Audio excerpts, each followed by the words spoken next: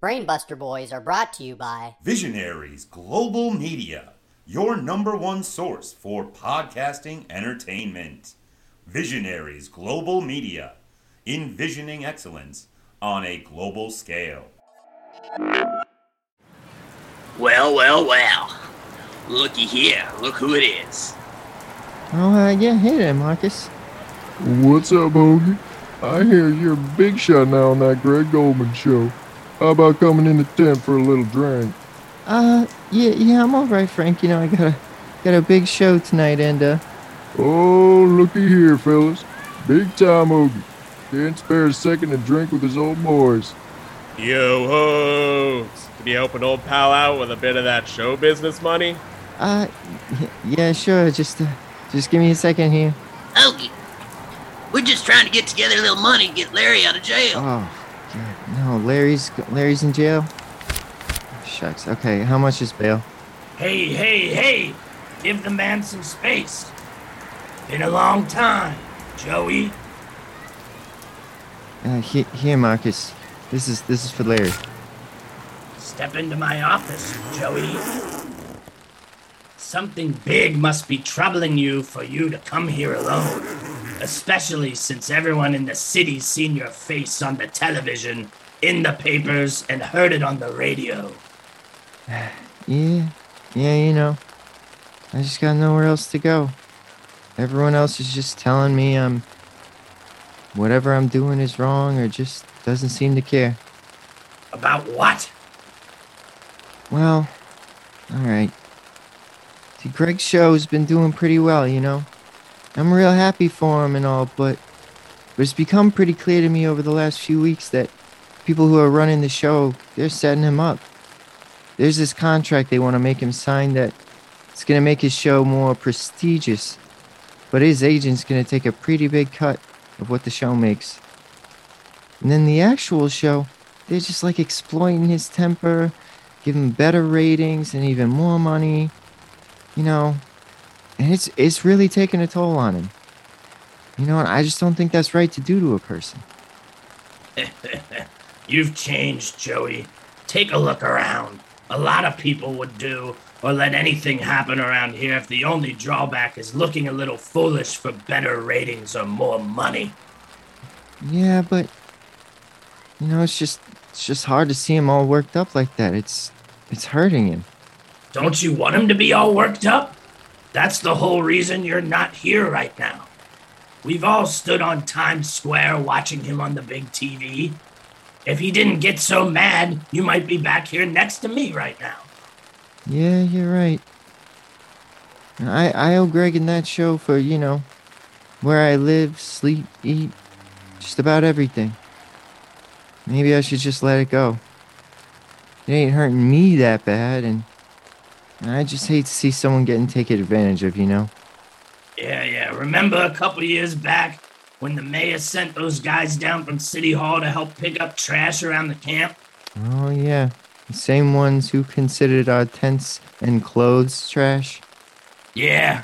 When they was taking down Larry's tent the day after he got let out of jail, and he was all shaking real bad from not drinking, and he was sick on top of that, you stood up to him, Joey. Told him how you felt. Said you can move my stuff, but you ain't gonna move his. 'Cause it ain't trash or belongings we're dealing with here. It ain't pieces of cardboard or chunks of property they're taking up. They're human beings, and they don't deserve to be treated like that. Yeah, I did tell him something like that. Well, there you go, Joey. You had the answer all along. You didn't need to come all the way out here to know it. Right, yeah. But I figured that maybe I could, you know exactly what to say to Greg. You'll know when you know, Joey. Just trust yourself. You're a good man with a good heart. Don't you ever forget that. Brooklyn bound 2 express train. The next stop is Fulton Street. Yo. Greg! Oh, hey, Fox. Just wanted to take a minute and, check in and see if you have any questions about the new contract, It's very important that you sign it this week to be eligible for the Okerlunds in L.A. What's that in the background? Nothing, No bums have been bothering me today, at least in this car. Wait, where the hell are you? I'm on the subway. Subway? Greg, you have a driver that takes you to the show each week. I do my best thinking on the subway. Well, can you, get off the subway? Well, my stop ain't for a while. Besides, I got a lot of thinking to do. Right. Sure, Greg. You do your thinking. Just know that I am right here by your side the whole time. Right, Fox. Well, there's been one thing that I was thinking about. Something, Hoagie's been talking to me a little bit about too. And I gotta be honest with you, I'm starting to feel this way too, alright? Maybe this whole demolition thing, this whole thing you were going on about last week, isn't really a good thing for me, I'm kind of being set up to look like a fool, And all that makes me feel, it's really fucking dumb. Greg, listen to me. I've been in show business for a long time. Let me pass on a little industry truth from one star to another. You don't have to be dumb to play the fool.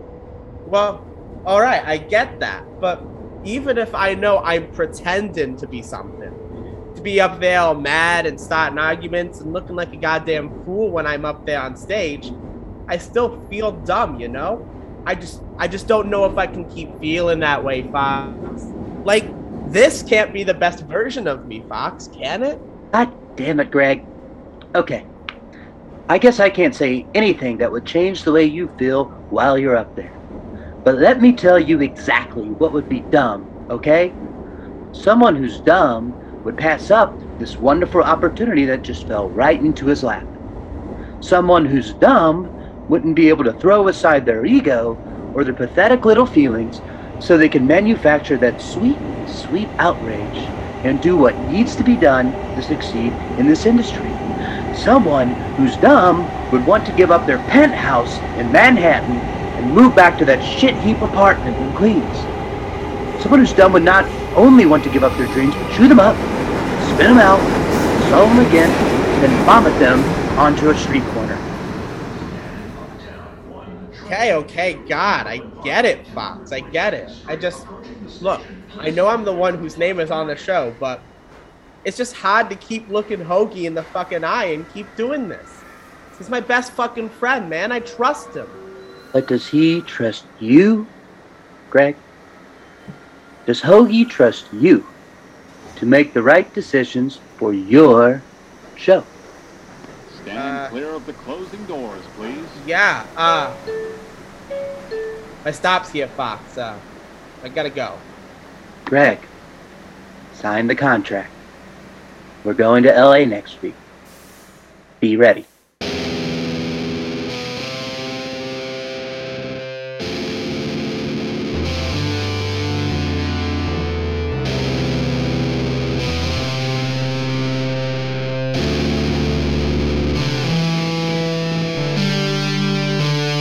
You ready? Let's do it.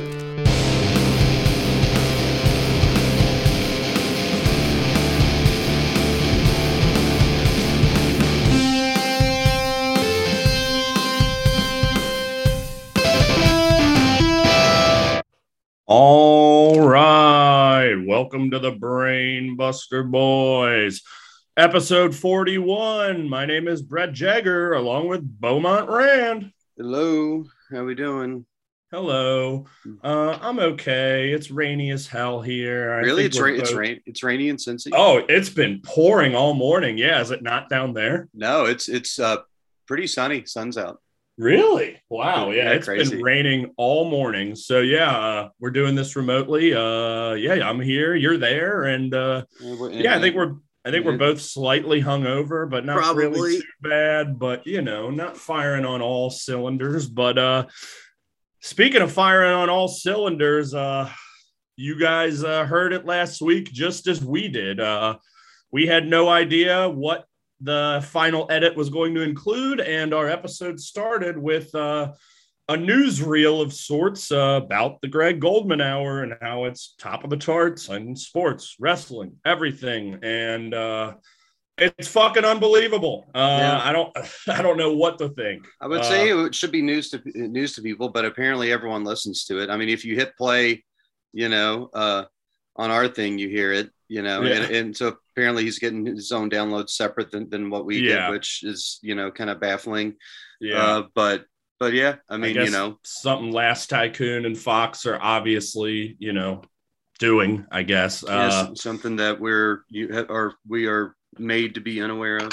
Clearly. Although kudos to Evan Ingram, who said, fuck that guy. Hoagie's cool, though, which I agree. Hoags is tight and whatever. I mean, this sucks. Like, obviously, we were the ones, of course, who wanted to have success. And, I don't think we ever thought we would ever be top of the charts in anything at this point.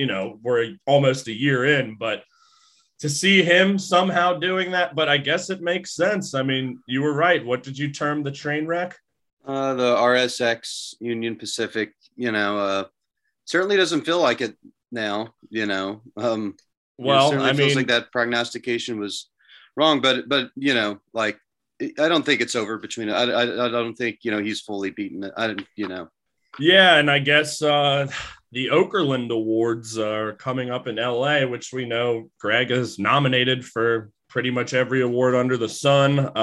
Not nominated for every award under the sun, but we're going. We've been invited. Yeah, we'll be there. Yeah. And hopefully we can confront Greg in some way, shape, or form. Like, peacefully. Just we haven't fucking seen the guy. And obviously he was a part of our lives for a couple of months. And like Bo said, this is not over between us and him in whatever capacity that means. But yeah, we're not going to take this lying down.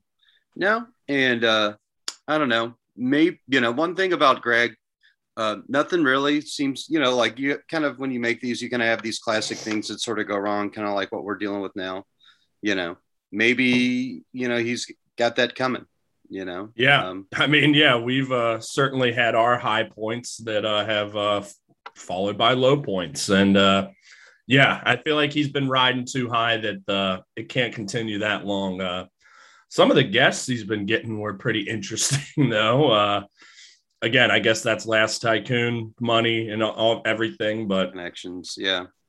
Weird. I don't know who that guy from Philly was a couple weeks ago, but yeah, I don't know. That's all been wild. Seemed like a nice dude. Yeah, he did. But yeah, we'll be at the Okerlunds or in LA, I guess, next week, probably. We haven't really figured that out yet, but next week's episode, I'm sure will be interesting. Moving along, just want to get a few, bits of news out there and just a few well wishes. One to good old JR, Jim Ross, just announced yesterday he has skin cancer. Obviously, he was still on Dynamite last night and is doing well enough, but that's no joke. So best of wishes to JR, and hopefully that all gets taken care of soon. Yeah, one of the best to ever do it, Yeah, absolutely. Hopefully he doesn't have to miss, because I know this is, he's sort of nearing his end as sort of a weekly commentator. So hopefully he doesn't miss too much time, because, we don't really have that much with him behind the table left.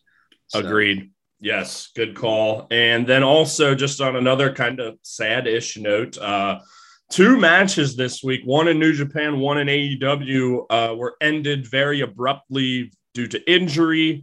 One we saw last night on Dynamite, that was Lance Archer against Eddie Kingston, which, we won't talk a ton about, but Archer did a moonsault, which he does a lot, and just under-rotated, and his arms did hit first, but he landed right on the top of his head, and, immediately that something's up. And then the moment he rolled out of the ring and you can see the refs talking to him, the doctors talking to him, it's like, he's not okay. Mm-hmm. And they needed to find a way to end it. And, Eddie got the roll up and they got it done, which is good.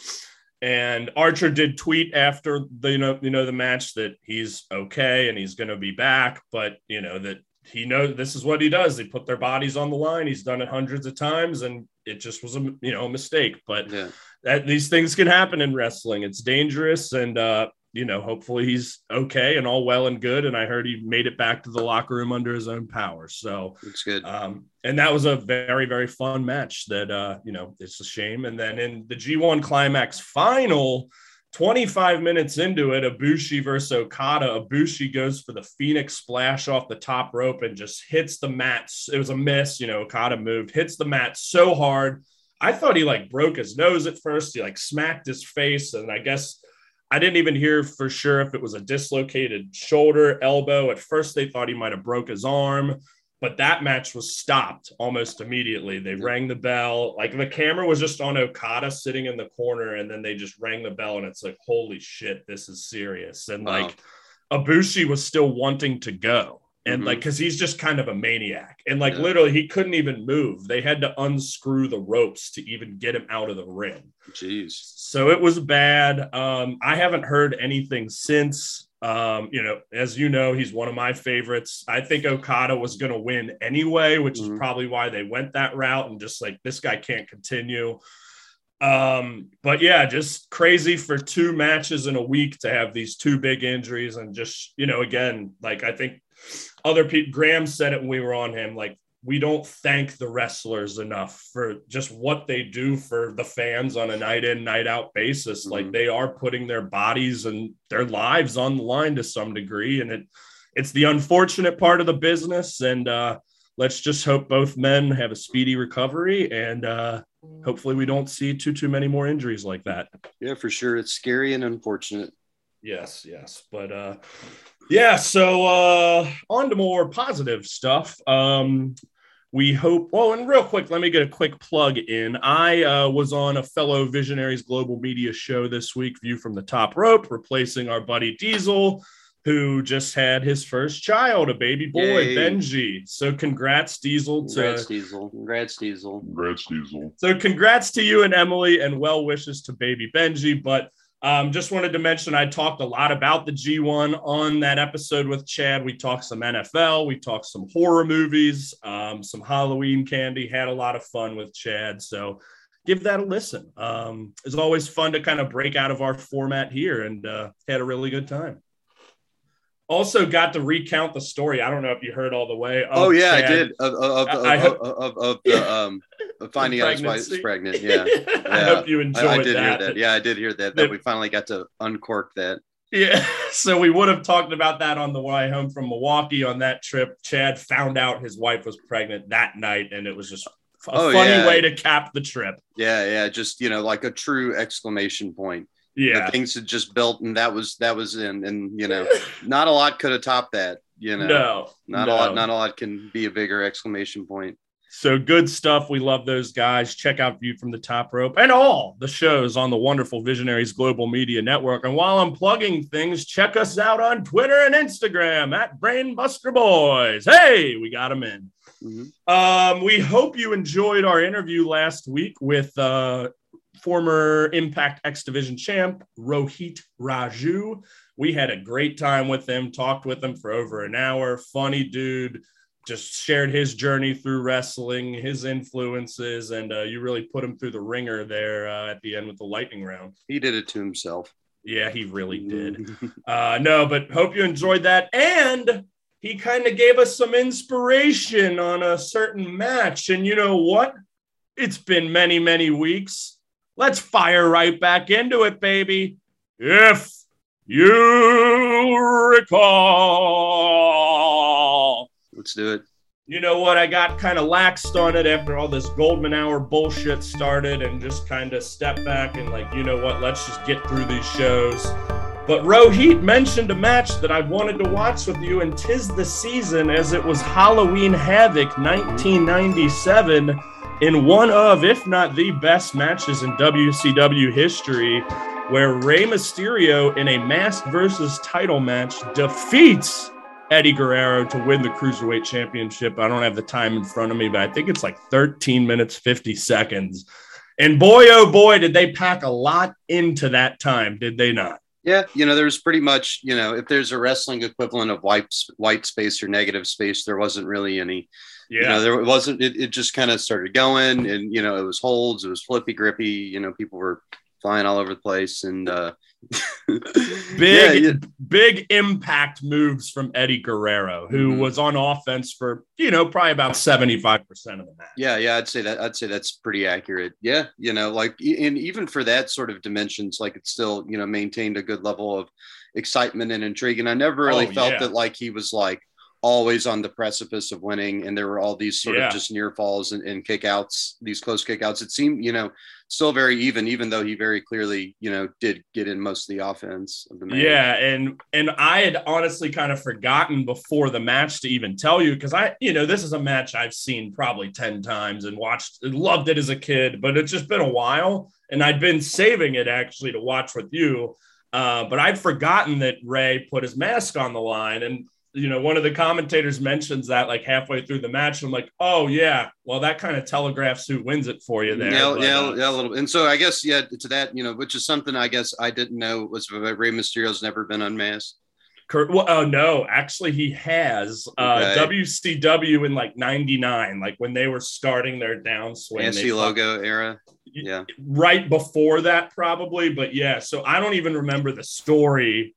At that point, WCW was tanking and it was dumb and meaningless, but they did unmask him. And he was part of a group called like the Filthy Animals, where they were like Mexican rappers and whatever. Just nonsense. But yeah, like the geek is like WWE has played it off like he's never been unmasked. And there's obviously been memes where like there's clearly so much footage with him unmasked, but it's something that's kind of looked the other way on, because it's just like an unfortunate era of wrestling. But so anywho, and also this was pretty early on the card too. It was match number 3. Match number 3. So not in a slot, that you would typically think like, oh yeah. Yeah. And you know what the second match on this card was? So this was when WCW and New Japan were working quite a bit together. It was Chris Jericho versus a guy named Gato, who is currently Jay White's manager and is the booker of New Japan Pro Wrestling. Okay. And then the opening match was Yuji Nagata, who we saw against Moxley here in AEW wrestling the Ultimo Dragon. So that's a fun, that's a fun pay-per-view overall, like some really fun matches. What headline? I believe it was Hulk Hogan and Roddy Piper. And again, WCW at this time, like the undercard was the best shit. Like their main events were often just a fucking mess, overbooked, always Hulk Hogan bullshit, especially this era. It was NWO. So it was just a lot of nonsense. So like these cruiserweight matches like are what really was carrying the shows truly at that time. I mean, they're main event like angles were always good, but the matches never really delivered. Not quite like this one, but typically we kind of go through all the moves, and we've kind of approached this one a little differently because we haven't done it in a while. But is there anything else, I don't know, that you've written down, or any moves or anything that really stood out to you? When Rey Mysterio did that kind of jump, flip, scissor kick thing out of the ring. Yeah, that was pretty like cool.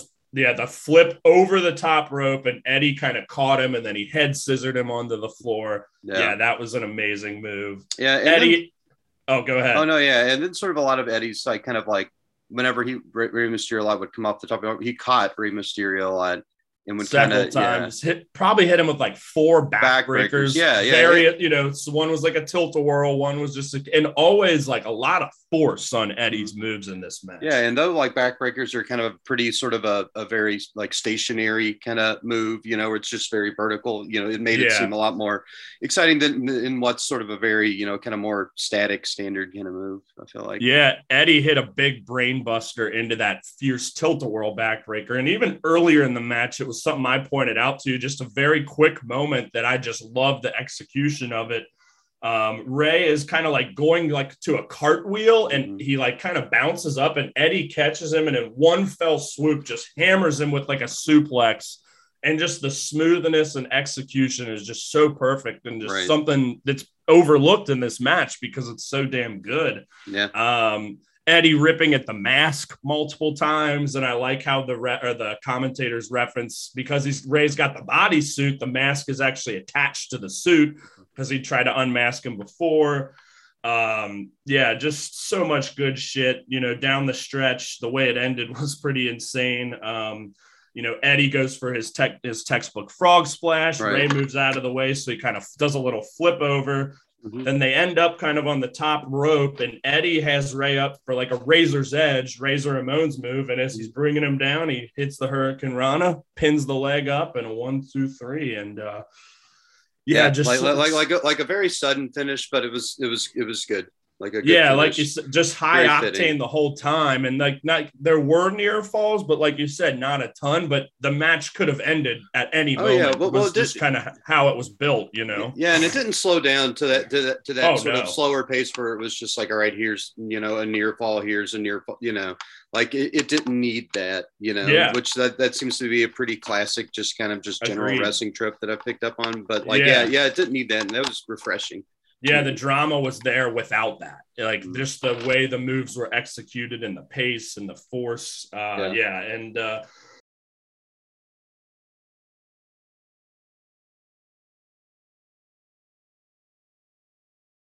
And one other move that stood out kind of in the middle of the match, their hands were kind of clasped. And again, like Ray, like bounced to the top rope, flipped and hit Eddie with the DDT. Like I mentioned to you right after we watched the match, like for 1997 in American wrestling, like this was a pretty damn innovative match. And like, you just didn't see shit like this. And especially when you're a 9-year-old kid and really starting to get into this shit, it's like, whoa. And Eddie was always one of my favorites, and of course Ray too, but I loved the heel Eddie and would always be him in the WCW NWO Revenge. And one of my buddies always would recount a story of me as like a third grader just yelling, "I'm Eddie Guerrero!" And I think that's a good way to end it here, partner. Good deal. Fun stuff. Mm-hmm. Boy, it was fun to do that again. Yeah. It had been too.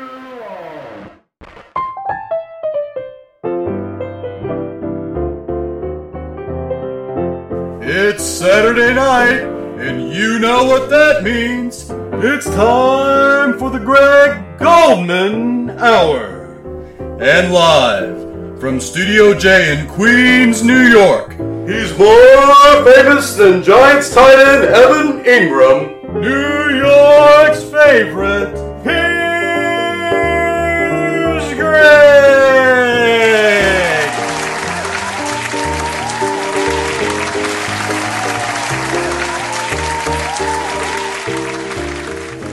All right, everybody. The Giants, well, you know what? Let's fucking start out with something a little different today. Somehow it happened. It fucking happened. Yeah, what happened, Greg? The fucking Devils. The New Jersey fucking Devils started off 2-0, undefeated. Like somehow, fuck. They beat the stupid fucking hairline fracture Kraken. They fucking suck. How about that, ladies and gentlemen? Things looking up all of a sudden. Yeah, looking like the playoffs might be in the picture. Hell, even Stanley Cup. Maybe one of our teams aren't going to fucking suck this year. Oh yeah, Greg. That's a plus. That's a big plus. World changing for the better. Dark clouds dissipating. Ordering your eggs sunny side up. Yeah, you got that right, Hogs. But then Thursday rolled around, and guess what the fuck? The Capitals come to town and just wipe the fucking ice with them. 4-1. That's more like it.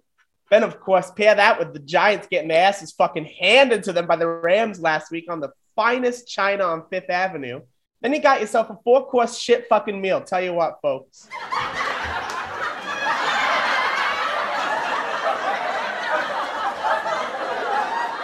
Another day in New York sports paradise, ladies and gentlemen. Welcome to the Greg Goldman Hour.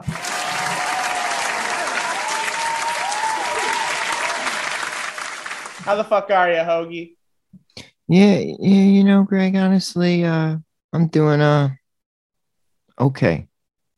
Hey, wonderful. Gotta say, I'm okay too. I mean, I still been losing sleep over these guests, but Halloween's right around the corner. One of my favorite times of the year, folks. Hockey starting back up, leaves in Central Park changing colors. You can see them out of our window now, Hoagie. Yeah, I was staring at them for a couple hours yesterday, just thinking. Yeah, that was fucking weird, but hey, Halloween, right? My favorite part of the season. isn't any of the bullshit going on outside. No, it's the horror movies, ladies and gentlemen, my favorite fucking kind. And let me tell you, you know what I always say, Ho? Fuck Philly? No, the other fucking thing. Save the best for last and the absolute fucking shit for worst. And let me tell you, some of my favorite movies of all time are horror movies, but some of them are the absolute fucking worst pieces of goddamn shit to ever be on screen. Yeah, Greg, you know, that's probably true for any genre, so... No, Hoagie, I've watched more horror movies than probably anyone outside of John Carpenter. I know. Yeah, more than John Carpenter. That's gotta be a lot. You really must know a lot. Oh yeah, horror movies like Vampires, Ghost of Mars, The Ward, the newer Halloween movies, nothing better.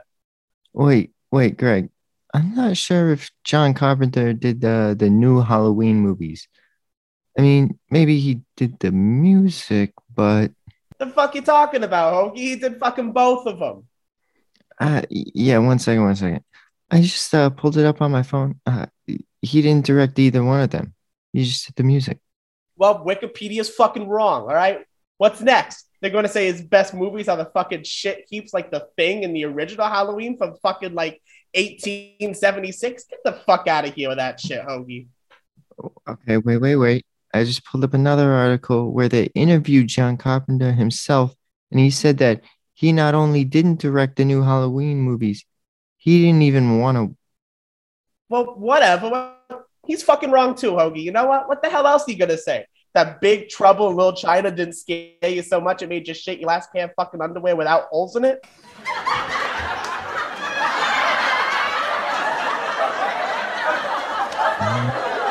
You know what? Yeah, Greg. You're right about everything. Goddamn right I am, Hoagie. And you know what else I'm fucking right about? Is some goddamn WWE. Let's fucking talk about it.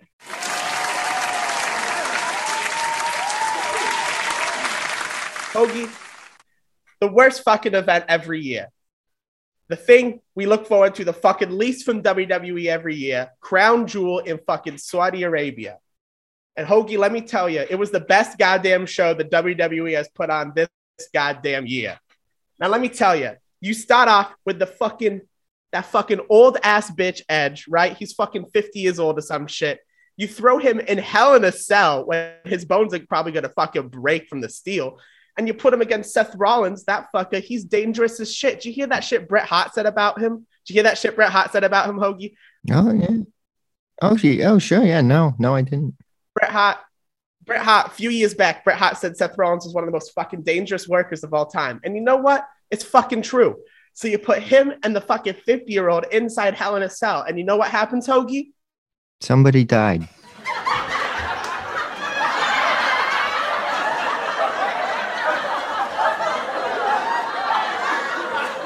Fucking magic. Oh, that's what fucking happened, Hoagie. They had one of the best goddamn matches you've ever fucking seen in your entire goddamn life. There was drama from head to fucking toe.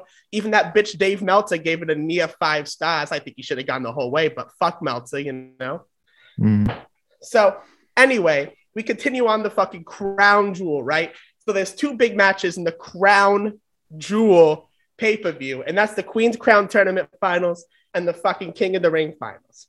So the first off, the fucking Queen's Crown Finals, I haven't even been able to fucking watch it. So all the matches happen when I go to the fucking bathroom and they're like 3 minutes long, so I don't fucking catch them. So apparently it's Doudrop and Zelina Vega, which surely I thought fucking Shayna Baszler would have been in the finals, but who the fuck am I to know, right? So it's fucking Zelina Vega and Doudrop, and they have what I have been told is a match. It's very fucking average, and Zelina Vega wins. Good for her. The real fucking key here, Hoagie, is that WWE did something that they are fucking adverse to. They are never fucking able to do it, and that is choose the right person to win a fucking tournament. Because in the fucking finals of King of the Ring, the only goddamn thing this guy wanted in his whole career, Xavier Woods, won the crown. He actually fucking won, Hoagie. How about that? Oh, wow. So you are happy with that then? Well, of course I'm fucking happy with that. I mean, fucking Xavier Woods is getting this big moment. The New Day, they're all fucking there. But Hoagie, it might have been the best fucking show of all time, but the worst goddamn wrestler of all time won a fucking match, and I'm pissed about it, all right? Hoagie, Goldberg is about fucking 55 years old at this point, right? So why the fuck is he beating Bobby Lashley, who was just like dominant WWE champion for the past year, beating fucking Drew, beating just fucking everybody, right? And now he's losing to Goldberg. Goldberg is old fucking guy. He can barely move, and he's doing shit like spearing Lashley off the fucking stage into tables. This guy can't move, but he's doing shit like this. Goldberg fucking sucks. And I gotta say, Hoagie, probably his greatest fucking match in WWE. Really probably fucking was. And you know what? It was still fucking shit, Hoagie, because Goldberg fucking sucks. Yeah. Well, maybe, he's been around for a lot of time. I remember when Ric Flair was like, 102 years old, still winning matches out there, but people really loved it. Maybe that's just what they're doing. They're, pleasing their fans. Well, Ric Flair's the fucking greatest of all time. So, of course, he's going to be winning fucking matches, Hoagie. Jesus Christ. Yeah, all right. I'm stupid. Yeah, of course. So, anyway, we get to the main event, right? The WWE's biggest stars, Roman Reigns, Brock Lesnar. They have a match. They don't resolve the story that they use to build to the match. They actually keep it fucking going as the finish to the match. So it's not over after fucking their first match was in fucking 2014. So 7 years at this point? Jesus Christ, this feud is long. And WWE thinks that this feud is the feud that's going to get them the fucking ratings. But ladies and gentlemen, what do we always say? Ratings mean shit. Ladies and gentlemen, it's time for the ratings report. So, Hoagie, Rampage and fucking SmackDown went head to head for half an hour. It was a big fucking deal. Vince was trying to do shit like make it commercial free. Tony Khan was, just kind of doing the same thing he was always going to fucking do, which is a dumb idea if you're going to go against fucking WWE for half an hour. And then all the ratings reports comes out about it. And Roman Reigns and Brock Lesnar lose their fucking segment to Ruby Riott and a fucking bunny. What the fuck? Ladies and gentlemen, what the fuck is a bunny doing in a wrestling ring? A bunny? A fucking bunny. Oh, gee. Swear fucking. And then, all right. Apparently, so SmackDown, big news, 300,000 more viewers than fucking Rampage, right? So they had more people watching. And yet again, all everyone's fucking saying is that Rampage won with some fucking demo. I don't even know what a demo is, What can someone fucking tell me what a demo is? Is this a demographic? What does that mean? I'll explain to you later. Well, they fucking do. Yeah. All right. Yeah, that's funny, everyone. Yeah, laugh at me. Oh, I don't know what a demographic is. Fuck. All right. All right, Greg. Well, let's move on. Everything's gonna be okay. Let's see who the guest is. Wait, Hoagie, hold on a second. I think I got to get something off my chest. See, Hoagie, I've got this friend who's got a talk show, right? And the producers have let him in on a secret that the only reason that people like him is because he melts down, he self-destructs, he fucking dies on stage every goddamn night. Oh, yeah. I think I know who you're talking about. And he just sometimes doesn't know what to think for himself or about himself or about this whole fucking situation. Because, he hears it from all fucking sides and he's not really sure which side is the right side. Well, I think a friend of mine may know. Really?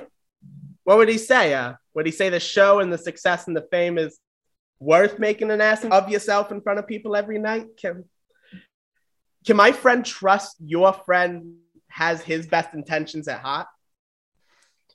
Well, I think what my friend would say to your friend would be that, sometimes it's hard to speak up, specifically when everything's riding on the show for you two.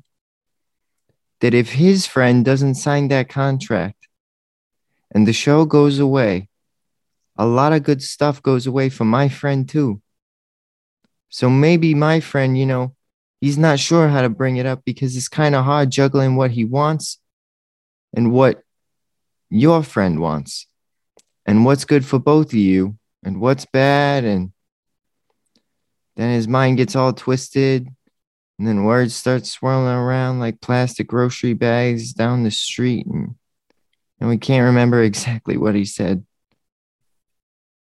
Damn. Well, on to our next guest. Probably gonna suck, folks.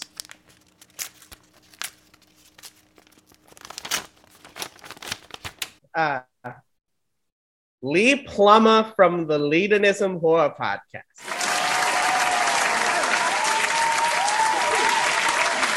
Shit, all right. Who the fuck knows how it's gonna go? Nobody fucking knows. That is the truest thing you've ever said. Yeah, fuck it. Maybe this will be the one that goes right for us, Okie. Just maybe one fucking time something might go my fucking way.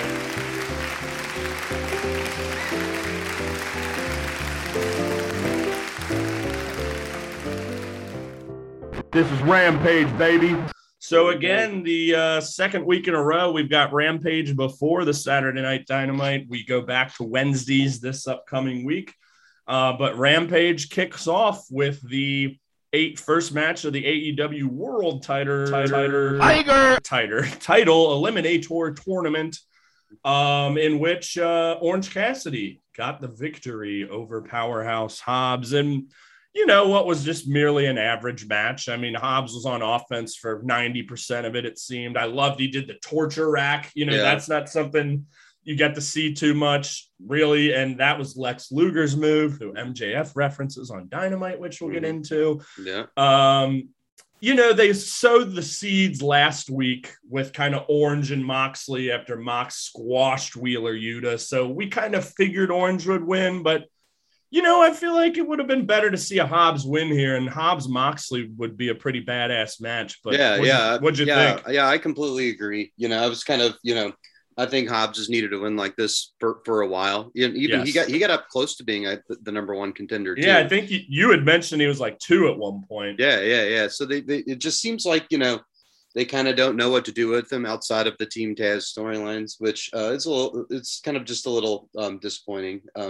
Yeah, I thought it was a pretty, like a lot of his matches seem to kind of follow this, storyline where he just kind of, is sort of the bigger guy and just kind of beats up on him and is on offense. Then like someone smaller like Orange Cassidy finds a little window, exploits it and wins. Yep. It was that. And, I think that needs to change it up. I guess what's more interesting to me is kind of like who's going to fight Moxley between the two, because both of those matches are going to be fun. Like I'm here for the Orange versus Moxley thing. Oh, and yeah. You said it's never happened. I don't think so. I can't recall it. And it's certainly a unique pairing. And Moxley's character, taking some weird turns, cuts an amazing promo on Dynamite, which we'll get to. Certainly not complaining about Mox versus OC, but yeah, you're right. And it's kind of a theme, not just Hobbs, but a lot of these fringe guys and women that we've talked about just can't quite get that upset or can't quite get over the hump. And just something I wish we'd see a little more. And we've talked about it enough, but fun little start to the tournament. Yeah. And I think it gets more difficult too, with like Danielson and Cole and Malik, all these new guys kind of showing up at that, we're already kind of at that kind of, potential main event level. It's just going to be even harder for a Hobbs to get up there, and Orange is already there. So, and that's why this could have been a good opportunity for it, because the loss doesn't hurt Orange Cassidy in the least. Right. And also Orange, like at Double or Nothing did have a title fight, main event pay-per-view, so like obviously you're not going back to that. Yep. Okay, so then we go to Penta and Alex Abrahantes without Phoenix because he got injured after getting injured storyline kayfabe, I believe, gotcha. When he got hit with the AAA belt in the face last week. That's kind of what they were playing into. But yeah, he wasn't on either show this week. But yeah. So they come out and they're talking, and then there's the fans with the green masks, and it's obviously not FTR this time. And then they come with Tully and beat the shit out of him from behind. And hell, Abrahantes took a couple big bumps out there. So kudos to him. And yeah, this, as we learn on Dynamite, will set up a AEW tag team title match at Full Gear, unofficial, but I love it. You know, we've talked about who the challengers are going to be. It needs to be a heel team. I've kind of been talking FTR needed a little steam, a little juice here recently. Winning the AAA titles gave it to them, and I can't wait to see kind of a proper match between these two teams. Yeah, no, I'm looking forward to that too. You know, kind of getting them away from the Pinnacle storyline. And the Pinnacle stuff, it really kind of isn't, going anywhere. Kind of, they're kind of going their own way. But now we see the other three. You know, we'll see some movement there later as well, which interesting stuff there. But you're right. FTR is too good to be kind of left down, and I love their new shirt, the Living Legends, with kind of all the colors coming up. Oh, that sort of 70s very cool shirt. Yeah, reminds you of like Once Upon a Time in Hollywood, something like that. Okay, and then we get Dr. Britt Baker, DMD, defeating Anna Jay, and I love that the announcers kept calling it a grudge match, and it's like they had one backstage altercation and maybe a couple other but like it wasn't like this fierce rivalry or anything, just goofy. Mm-hmm. But pretty solid match for sure. And I love how Jericho brought up multiple times on commentary how Anna Jay's only had like 25 matches. Really? She was hurt for a while, and right? She was one of the people that was signed like early in the pandemic last year, was just working dark, impressed. And she was training, I think, with QT. So they brought her up and she clearly impressed. She obviously looks great. But in this match, like you saw a little, I don't want to necessarily call it sloppiness, but just not the smoothest. Like they felt like they were in slow motion a few times as they were transitioning, but the intensity was there. They worked hard. So yeah, I enjoyed the match for sure. But, again, for only having 25 matches and being featured on TV, like Anna Jay's got, she's got a bright future ahead of her. But Britt was obviously great in this match. I noticed there a couple times where she was like looking directly in the camera. She like pointed at the camera right before she put the lockjaw on the end. I mean, she's just top form right now. Yeah, no, she definitely is, and definitely like, in that unique position playing a heel that everybody likes and cheers for. So, kind of the opposite with what's going on with Cody. Although he gets some cheers here later on, which is exciting. He did. He did. I guess I'll wait to sort of. We'll get there. We're already preempting a lot here. Any thoughts on the match? I mean, pretty standard fare stuff, but.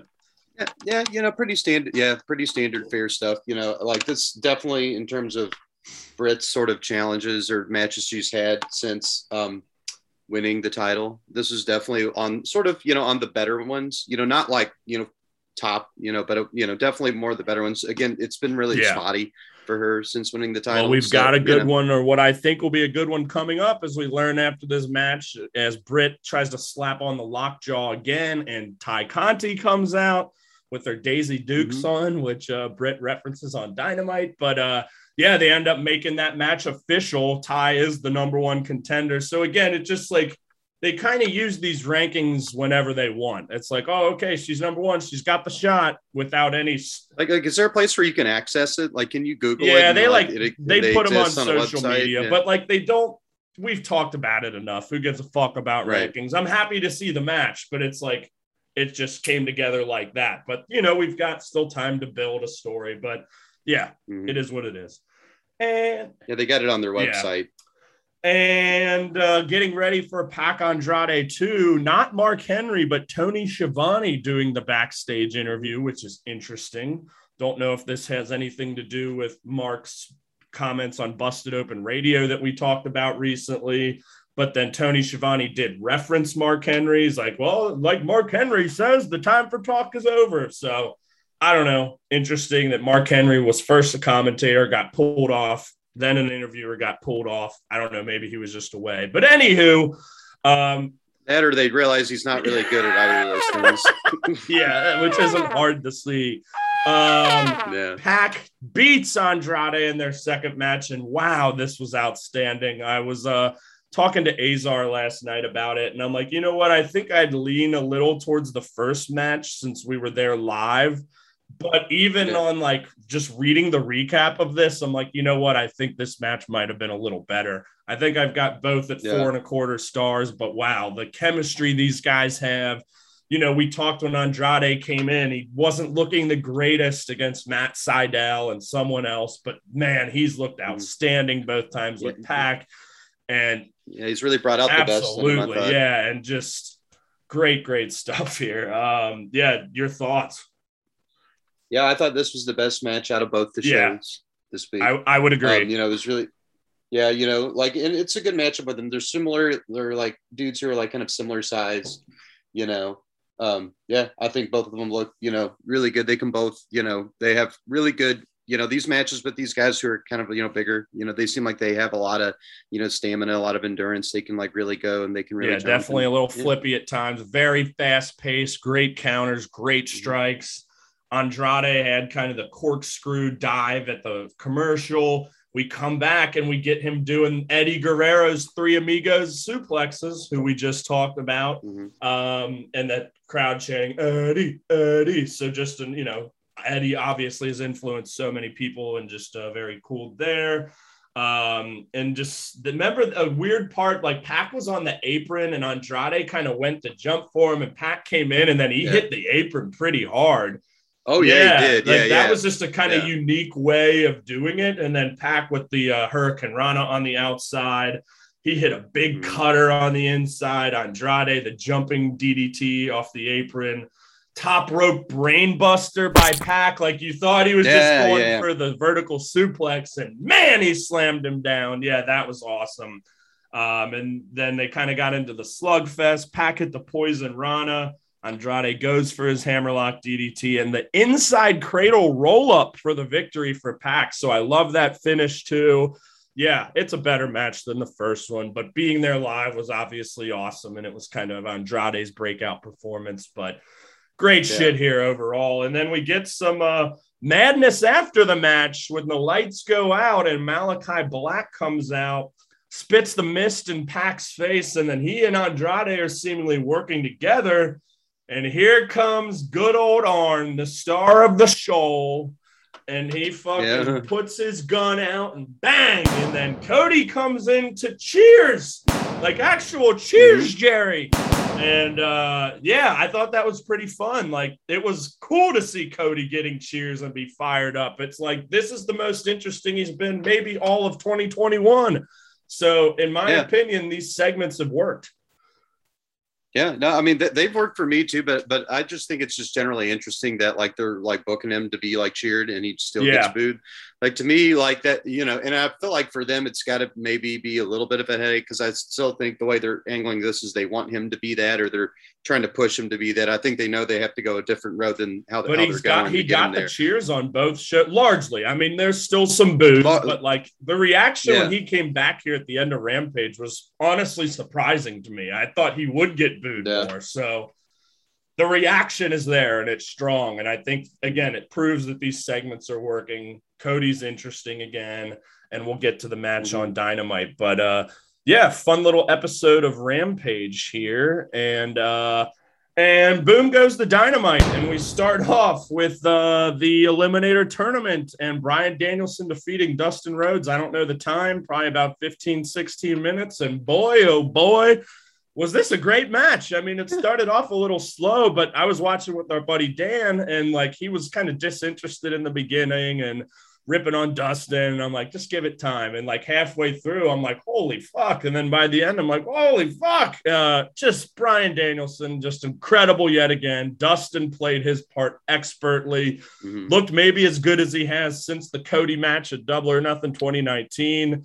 Awesome opener here yet again. Yeah, and like I never really had seen too much of Dustin. That seems like really front and center. Didn't know he was that tall either. Like yeah, absolutely. Yeah, because that one, like he did like a flip outside, like a front flip into a move, and it like, and when I saw it, it kind of seemed really awkward because I was just like, like maybe he's just old or something. But it's probably just because he's so fucking tall, like and that's the thing you don't realize. 6'6" dude to do that. Shows you how big those WWE guys were back in the day. Like him and Billy Gunn, who we've seen on Dynamite just dwarfing people, were like middle of the pack back in the 90s in WWE. So like just crazy. But yeah, Dustin was fired up. He had a lot of near falls. He was taking the strikes. He was giving them out.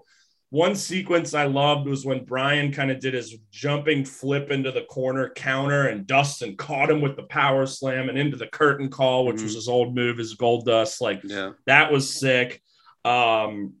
Just some great striking sequences down the stretch. We saw Tony Nese in the crowd, who I know you probably don't know. Yeah. Came from WWE, was, kind of like a cruiserweight type guy that was never really used properly. But, he's, again, just another very solid wrestler, like, along the lines of a Bobby Fish in terms of like reputation, I guess you could say. So interesting there. I don't know if you caught this early in the match. There was a sign in the crowd that just said, "I love Twinks."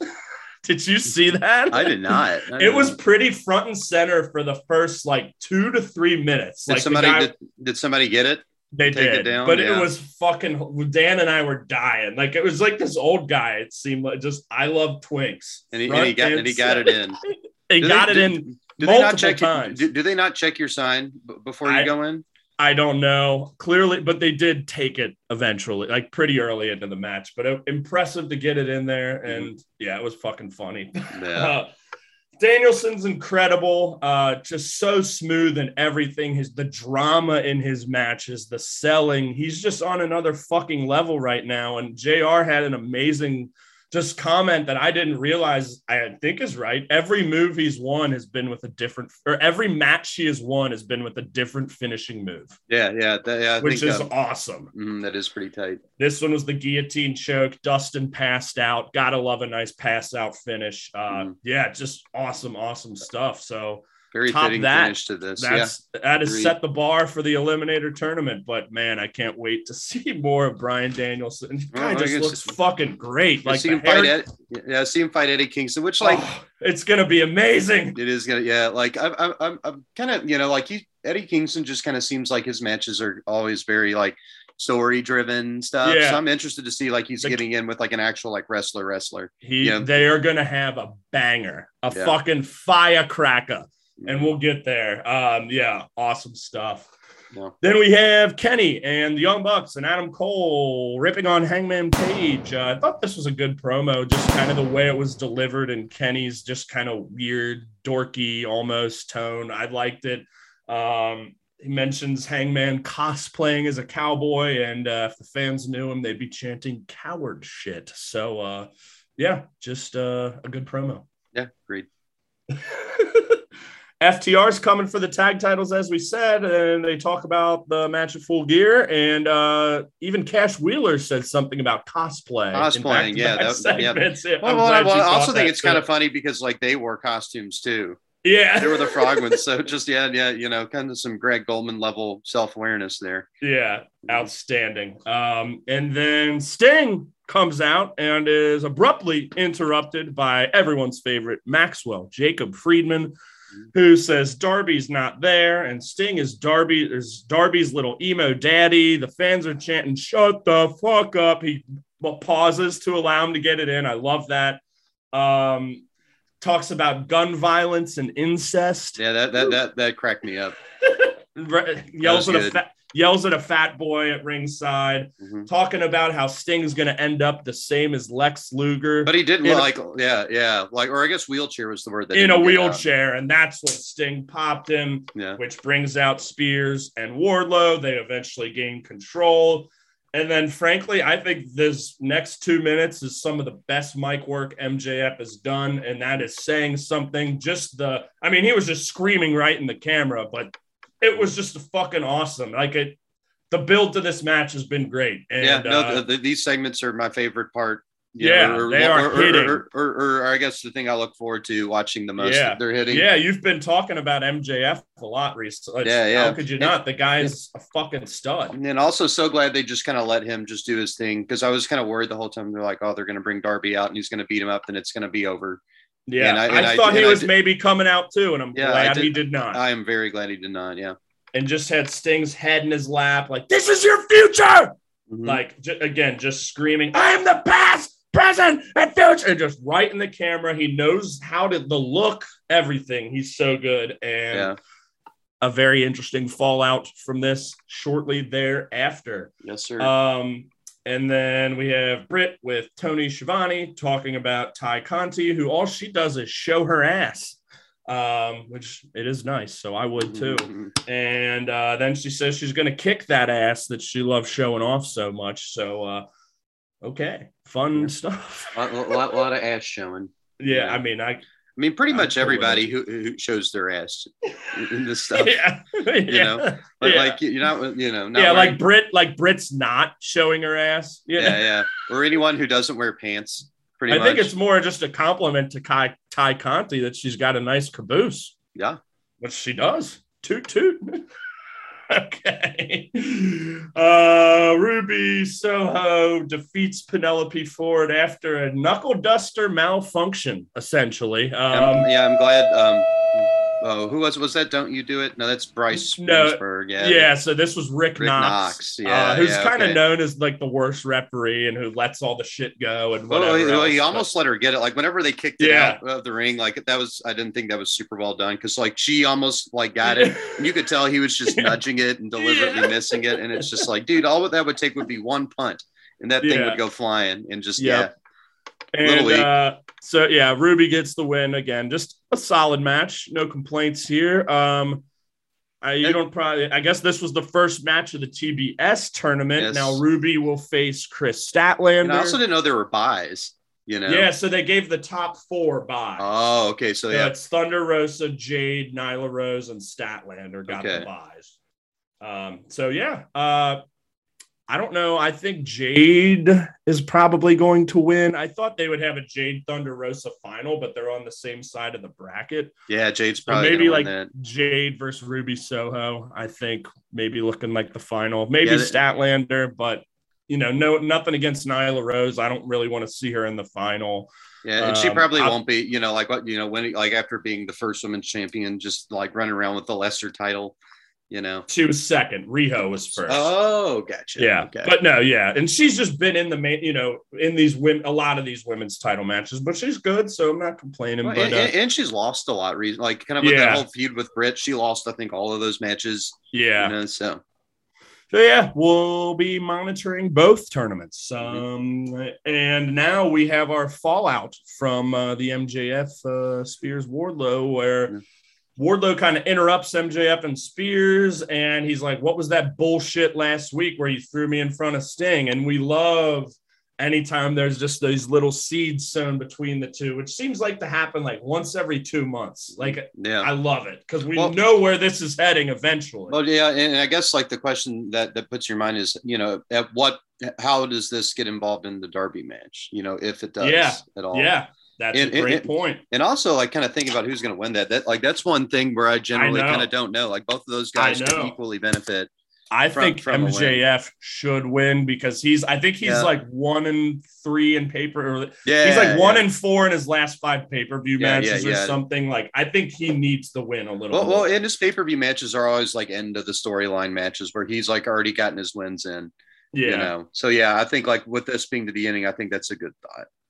But so MJF assigned Spears as Wardlow's accountability buddy. So again, just this is clearly kind of driving in a little bit more to this storyline, and I love it because I love the Ward Dog, and I know he's going to be a fucking monster on his own, and I just want to see the guy wrestle more because he barely does. Okay, and moving right along.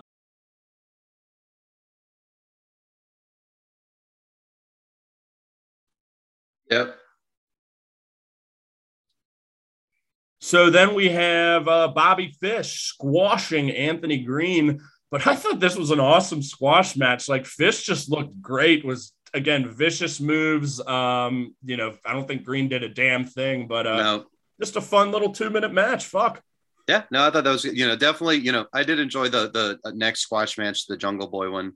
Yeah, but that was more for comedy, I guess. Yeah, but now we have a good thing that happens after the match. He kind of keeps beating the shit out of Anthony Green, and CM Punk out to make the save, which leads, you've been calling for it, Beaumont, to CM Punk's Dynamite debut next week against Bobby Fish. It's really his Dynamite debut. In terms of a match, his first match on Dynamite, yes. Wow. Why have they waited this long?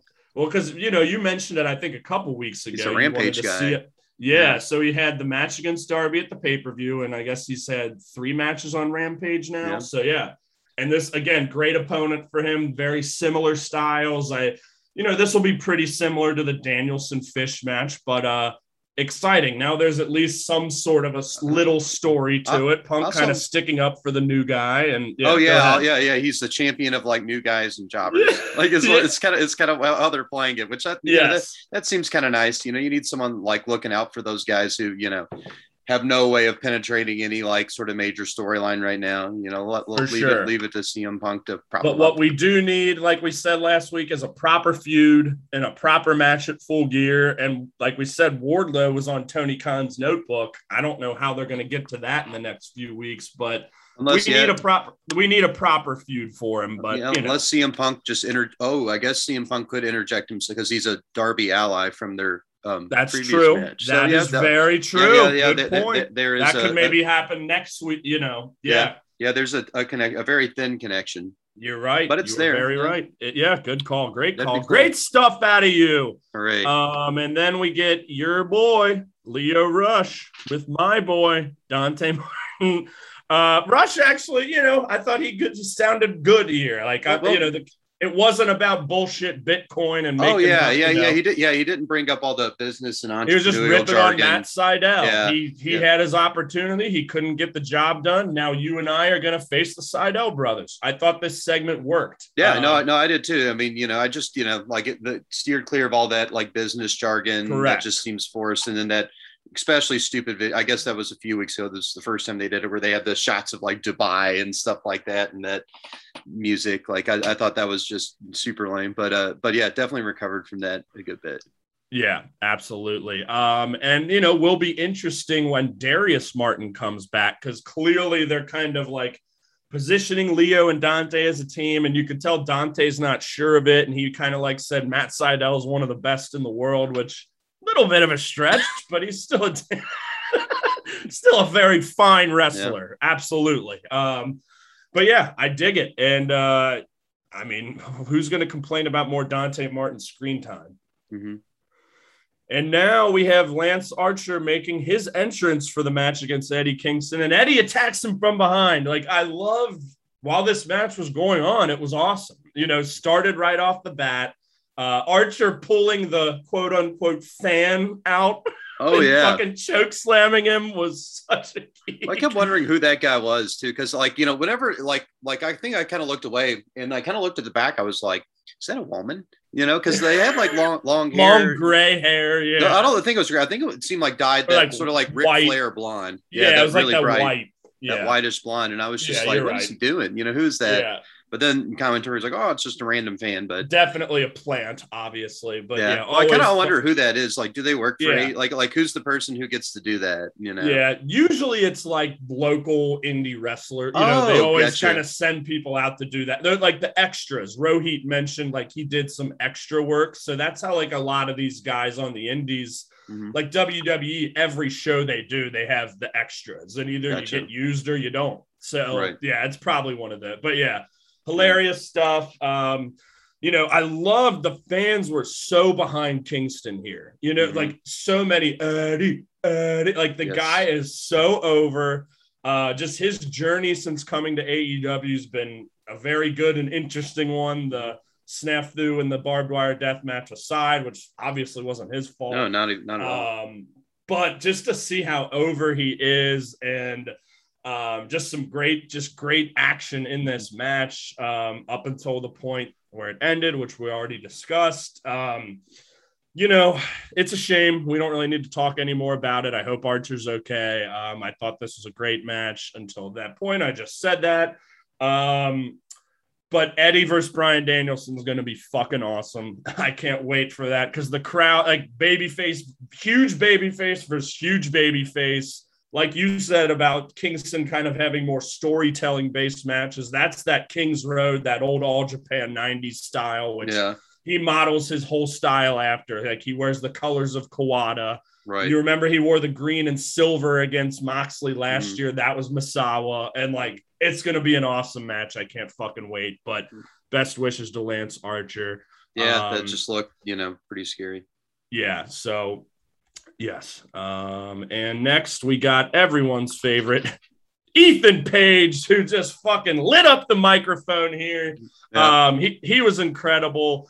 I don't really have notes or what all he was saying, but man, this is like the greatest he's been on the mic since Lambert came around, because he just doesn't get a chance to talk too much. Yeah, I'm kind of glad they let him kind of get in on that there. God, and just his facial expressions, he's just so damn good. And Sammy shows up, who uses the classic Jericho line, "Would you please shut the hell up?" Obviously, he didn't say it like that. It kind of showed, and Dan pointed this out too, like, this is not a slight against Sammy, who I think is average on the mic. And they pointed that out too. Like, didn't Dan Lambert actually say that? Yeah. But that Ethan Page is so much better on the mic, that like those two going back and forth, it's like, I'm sorry, you kind of got outclassed, but I just love Ethan Page and we need to see more of him. But yeah, what did he say? Something about you're sucking on the stick. Yeah. Oh, something like that. Yeah. Dan Lambert makes all these weird sexual references a lot. He really does. That what a fucking pervert. He is. Yeah, what a weirdo. He's gross. Oh yeah, he just wants to go. He like brags on about talking about millennials all the time. He's like, oh, I'm some 62-year-old guy who wants to talk to a bunch of 20-year-olds about sex. He probably loves porn. Oh yeah, I bet he's weird. But this ended with basically Lambert saying, "You'll get your 5-on-5 tag match at Full Gear if you put the TNT title on the line against Ethan Page next week. And if you lose, you're out of the Inner Circle," which I don't know how Dan Lambert has the power to do that, but forever. He didn't say it like that. He didn't need to egg it on that much. Outstanding. You're right. Like this segment, like Ethan Page carried it. I thought the rest of it was just kind of okay, but this match is going to be awesome. And talk about stakes. I mean, Sammy's going to win, I think. But I love it. I mean, Sammy versus Ethan Page is fresh, and there are these stakes, and we haven't really seen Ethan Page, outside of that tag match on Rampage last week, in a meaningful singles match, I guess, since the coffin match. Yes. So I'm very excited. And then we referenced it earlier, one of the best and simplest Jon Moxley promos, maybe in his time in AEW, talking about the tournament. And he's like, he brings, it's not very important to me right now, because he brings up his daughter and grabbing his pinky, and he doesn't give a crap about anything. The tournament, I love he brought up the ratings, the demo, who said what on Twitter. All he cares about is his daughter, and just the seriousness. And like the way he was mic'd up, like just caught like the lip smack, like everything was amplified during this segment. However they did the audio was just very well done, I thought. Yeah. Very detailed. But he's like, I'm paraphrasing. I'm not a fireman. I'm not an astronaut. Obviously those weren't it, but this is what I do for a living. And if everyone goes into a dark alley, only one guy comes out, and he's like, everybody in the tournament, I'll get you before you get me, and I'm going to win the whole damn thing. I just thought this was brilliant. I don't know. What'd you think? Oh yeah, no, I thought it was really. I kind of like the baby. Oh, and I think the baby thing's kind of interesting, because it's like, I don't know, like if he, at whatever point he loses here, like that's going to be like some sort of, it's going to be involved in some way. Like like him sort of like not caring, as much about this as he normally would without the kid. And we talked last week about a potential Moxley heel turn coming. I don't know if it'll be like a full heel turn, but maybe a slight heel pivot, if you will. Possibly. I still think he's going to win the tournament over Bryan Danielson in the finals, but hey, he said he's going to as well, so I got to believe him. And he faces 10 from the Dark Order on Wednesday, and he injured 10. I can't remember if it was legit or kayfabe. I think it might have been legit way back last year. So like there's some history here as well. Yeah. And 10 is definitely one of the most underrated, underutilized members of the Dark Order. So it should be fun. Groovy. And speaking of the Dark Order, we finally have Hangman coming back to them in what was a fun segment for sure, but I kind of wanted a little more out of the reunion here. Yeah. He'd been gone for over 2 months. They kind of fell apart.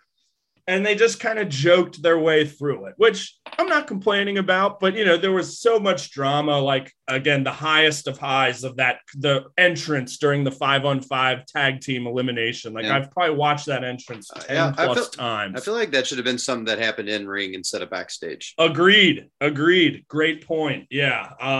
They kind of just started talking about Halloween, and I was geeking about John Silver going like, I'm going to be Bambi. And then he's like, something sexy, blah, blah, blah. Like, it was fun and funny, but yeah, you're right. Should have been in the ring and should have just been a little more, I guess, respect given to this type of reunion, at least in my eyes, because it was a big deal to me and I am very emotionally invested, but hey, they are facing the Elite next week. I don't know if Hangman is in that match or not. I don't think he is. I don't think so. Yeah. So, but that'll be fun. Mm-hmm.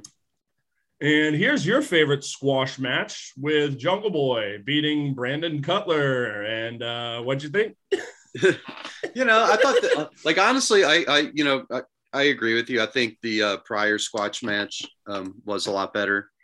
On the but show. This, like you said, this was straight comedy, whereas that wasn't. That was like serious. He beat his ass, and CM Punk came out. This was gonna be just fun and games. This was just fun and games, and when they had him in the hold, like and putting it. I thought it was cool. Jungle Boy put the mic up to him. Yes, very good. Yes, that was awesome. And I had kind of thought maybe the Elite like wouldn't come out, and I kind of thought like they could totally like cold shoulder him. Think that they're too important for that, which I think that could have been a cool angle. Because they've kind of been doing that a little bit when they've like left him in the ring before. But you're right. I was kind of thinking the same. Here's something too that I'm kind of thinking about.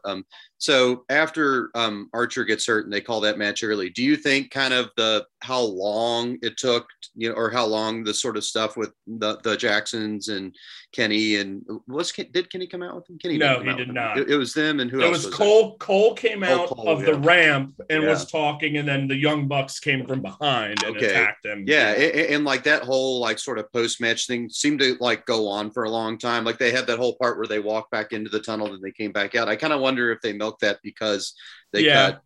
They probably had another 5 minutes or so they had to add, and it seemed like it was there. I think this was definitely part of it. I'm sure maybe the main event got a little more time, which that's going to be an interesting one to discuss here. Is that coming up next? The Miro promo again, just outstanding for the second week in a row. Like getting upset at his God. And again, don't remember the words, but 2 weeks in a row, these promos have been awesome. He's like, I can't talk to my wife until this happens. So I don't know where it's going with him. It doesn't seem like maybe they do go to the Sammy rematch at Full Gear, or no, because he would be in the tag match against American Top Team. So that's obviously not. So Miro, I'm guessing, probably won't have a match for Full Gear, but he needs to be pumped back up because, man, like he was booked so well during that title run. I think he should still have it, but I'm certainly fine with Sammy. But I just don't want him to lose all that steam because, he kind of was a little bunk the first handful of months he came in. Not his fault, the booking with all the arcade shit with Kip and Pip and the wedding and all that garbage. Mm-hmm. Only Sinister Jim was tight. Yeah. So I've loved these promos and interested to see where it goes next. Yep. And then the lights go out and we have Malachi Black and then Cody Rhodes come out.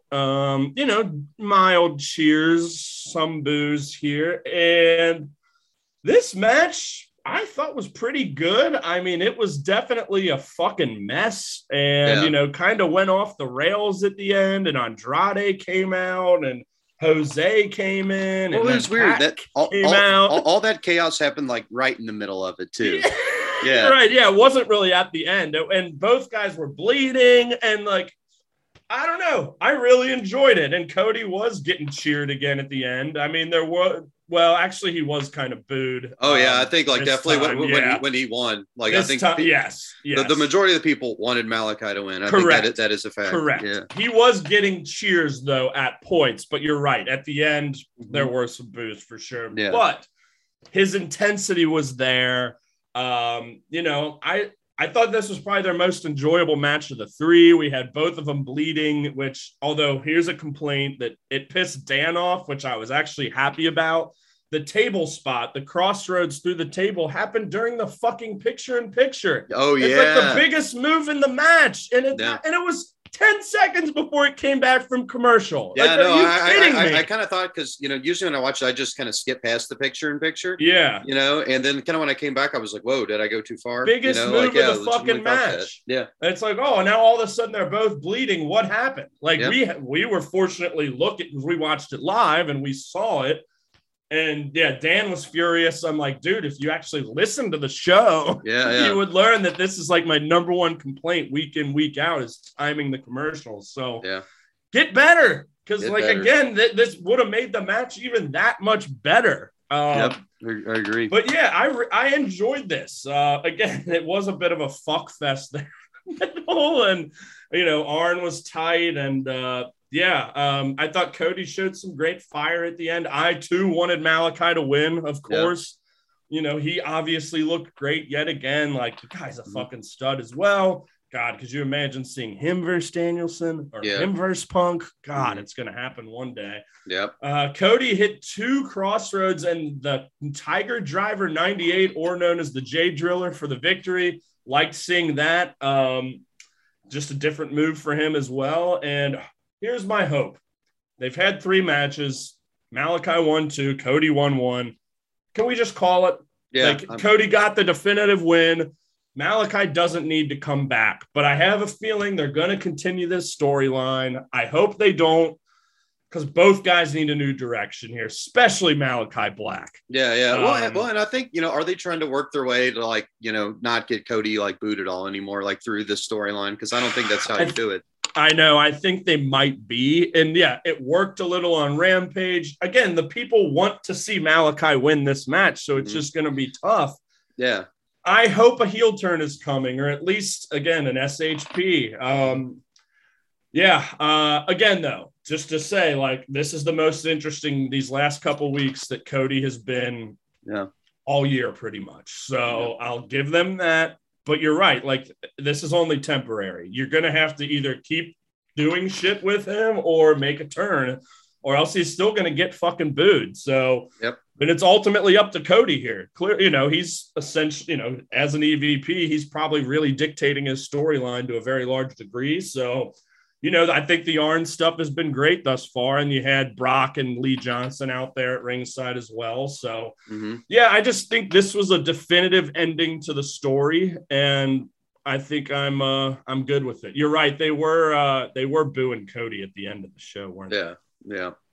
Yeah. So Malachi Black's first loss in AEW, definitely a bummer, but you know, it was going to be tough for him to beat Cody 3 times. I still wish it would have happened, but where does he go from here? Like, hopefully we get to see a really pissed off Malachi Black. I love that there was one image where his blood mixed with like his makeup and he was just like looking up. It just was so fucking badass. Like it looked awesome. But yeah, mostly I really enjoyed this match and, you know, it was fun and, let's, go a different direction with both these guys, eh? Yeah, I concur. Okay. I guess that's, anything to add from you here? Not particularly. I mean, you know, I think that, you know, that match, this last match kind of, you know, I enjoyed it a lot more than I thought I would. Going in. And yeah, I completely agree with you. Kind of need a definitive end, you know, like they're not going to, you know, make Malachi turn heel and get people to boo him by keeping him with Cody, you know, and then they're not going to, you know. He pretty much is heel, but people love him anyway. You know, it's more the Cody character here. Like Malachi can keep doing his thing. Yeah, and they can't do what they want to with the Cody character, I think, through this. Yeah, like this is kind of an opportunity to go in a new direction. Like he squelched the demon, you know, that was the whole thing Arn was bringing up. Like Malachi has done this to you and to us, and you got to beat him. Okay, he beat him. Now what?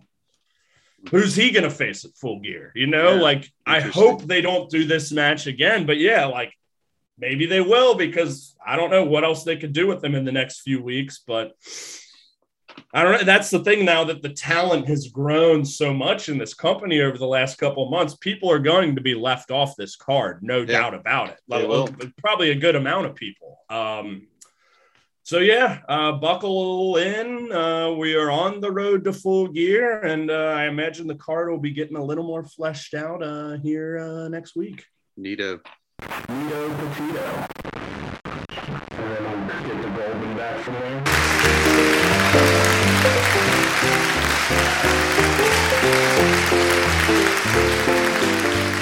All right, everyone. So we're fucking back.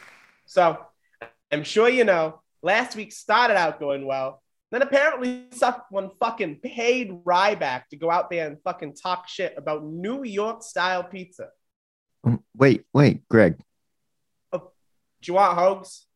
I finally think I remember what my friend said. You know, to give advice to your friend. Oh shit. Well, fuck. What did he say? He'd say that if he didn't sign that contract, that maybe sacrificing success to save himself is better than... Ladies and gentlemen, please welcome the host of the Leadenism Horror Podcast, Lee Plummer!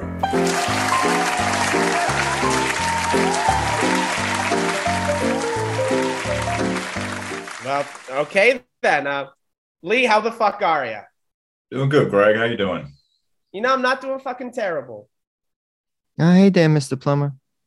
What's up, Hoagie? All right. Let's fucking get into this, all right? Tell me the fuck about your podcast. Well, the name of it is the Leadenism Horror Podcast. I've been a fan of horror movies my whole life. It's we do reviews, we put together lists. There's no producers, no outside distractions. It's just me talking about what I love and doing what I love. That sounds like a pretty fucking nice time, to be honest with you.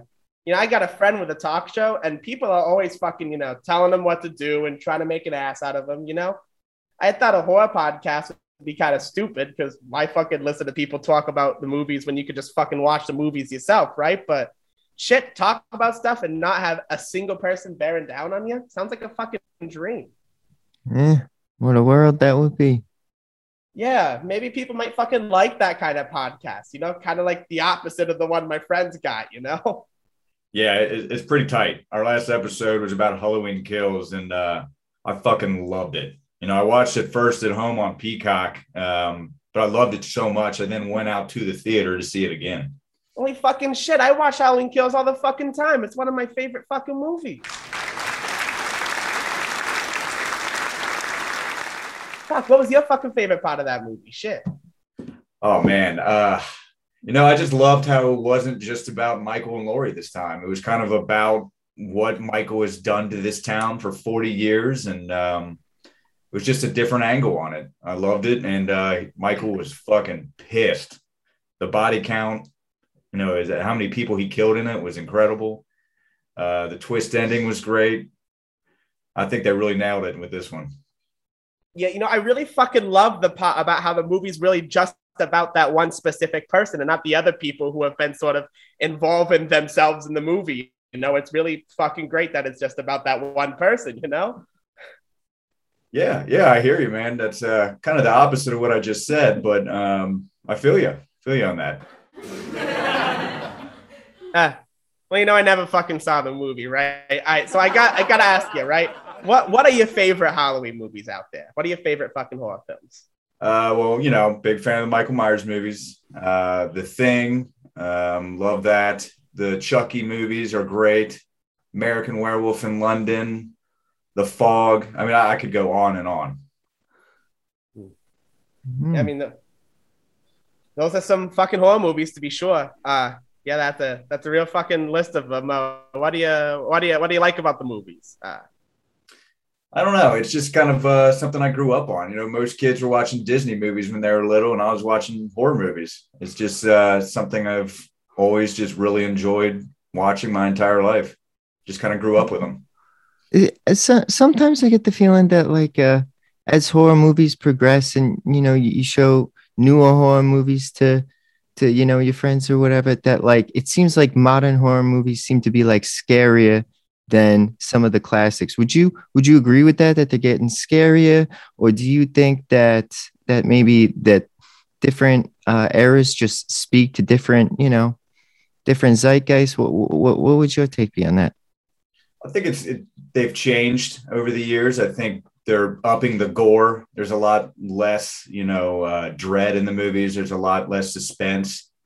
The old movies, they would barely show the killers, and now they just show the killer half the movie. So I think it's mainly focusing on gore these days, whereas the older movies didn't. Oh, yeah.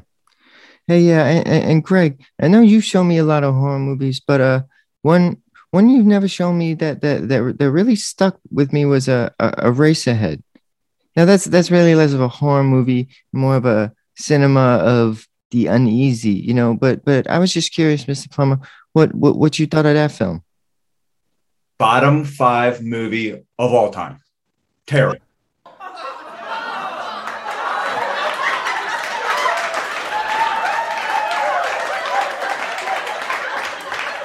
Oh my god, for fucking sure, that movie fucking sucks. The only movie I like from fucking David Lynch is Dune, right? God damn, it's like fucking you and me were brought up in the same theater, Lee. How about that, everyone?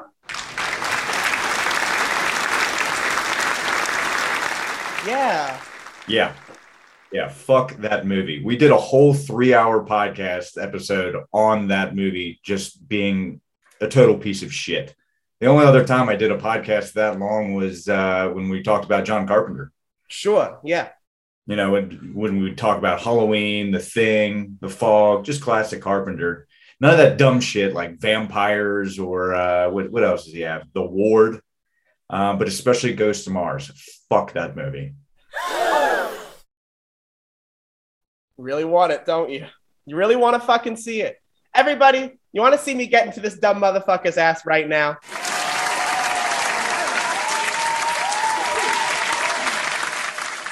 Well, fucking shit, Hoagie. It sounds like my friend was fucking right about his talk show. Fuck you, Lee. That original Halloween classic, it's only classic because Carpenter's too fucking dumb and old. Just like you are getting in that stupid fucking chair. What? Fuck you, Greg. Vampires, The Ward, Ghost of Mars. Those are some of the best horror movies of all fucking time. God, you're so fucking dumb to see it. You must coach for the fucking New York Giants. Jesus fucking Christ. Hey, you suck. Your podcast sucks. People only like you because you get up here and make a fucking ass of yourself. You're toxic.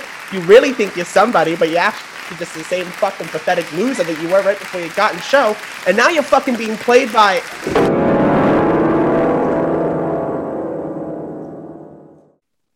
The fuck, Hoagie? I mean, look, they were loving it. Hey, Greg.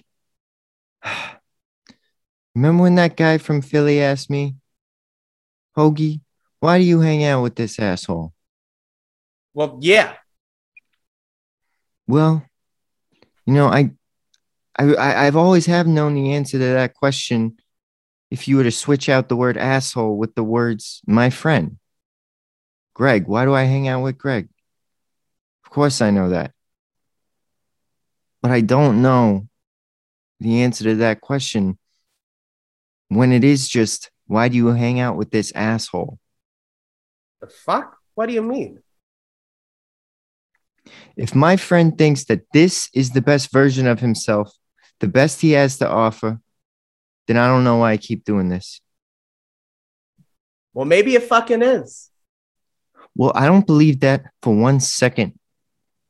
Not my friend who, helped me through a very, very difficult time in my life. Who saved my life. That version of your friend is a fucking loser. And he stops getting up here and falling apart and being an asshole, then, no one's going to want to watch them anymore. And then I'll just be a fucking loser again. Greg, listen.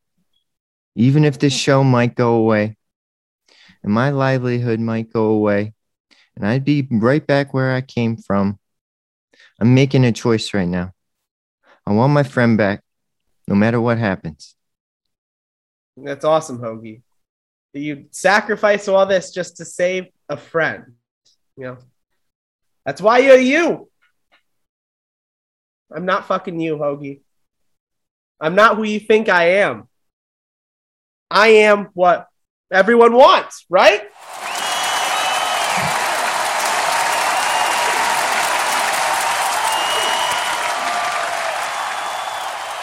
Okay, this is fucked up. Like, this is pretty fucking weird here.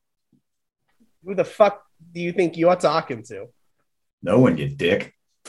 No, you're not talking to no one. You're talking to Greg fucking Goldman. I'm the top fucking podcaster in the fucking world. Nobody. You know what? You know what I'm looking at? I'm looking at a fucking nobody. That's what I'm looking at right here when I look at you. I swear to God, you have to be the biggest fucking prick I've ever met. I listen to your fucking podcast, all right? I've seen that blazer. You got that at fucking Goodwill, didn't you? I bet you took the fucking subway here, F-train looking motherfucker. I know you look. You think you're big time, huh? You think anyone gives a shit about what you have to say about your fucking horror movies, huh? I bet there's fucking a million other fuckers out there just like you. I've heard it. It sounds like trash. I bet you're using a fucking $30 Target fucking microphone, you fucking bum. You fucking amateur ass bum. You're fucking lucky to be on our show, all right?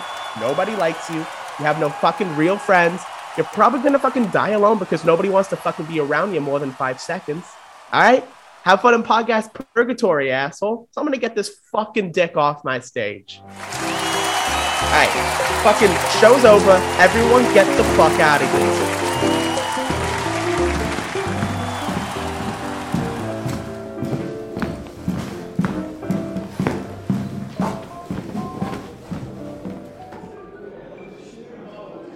Greg!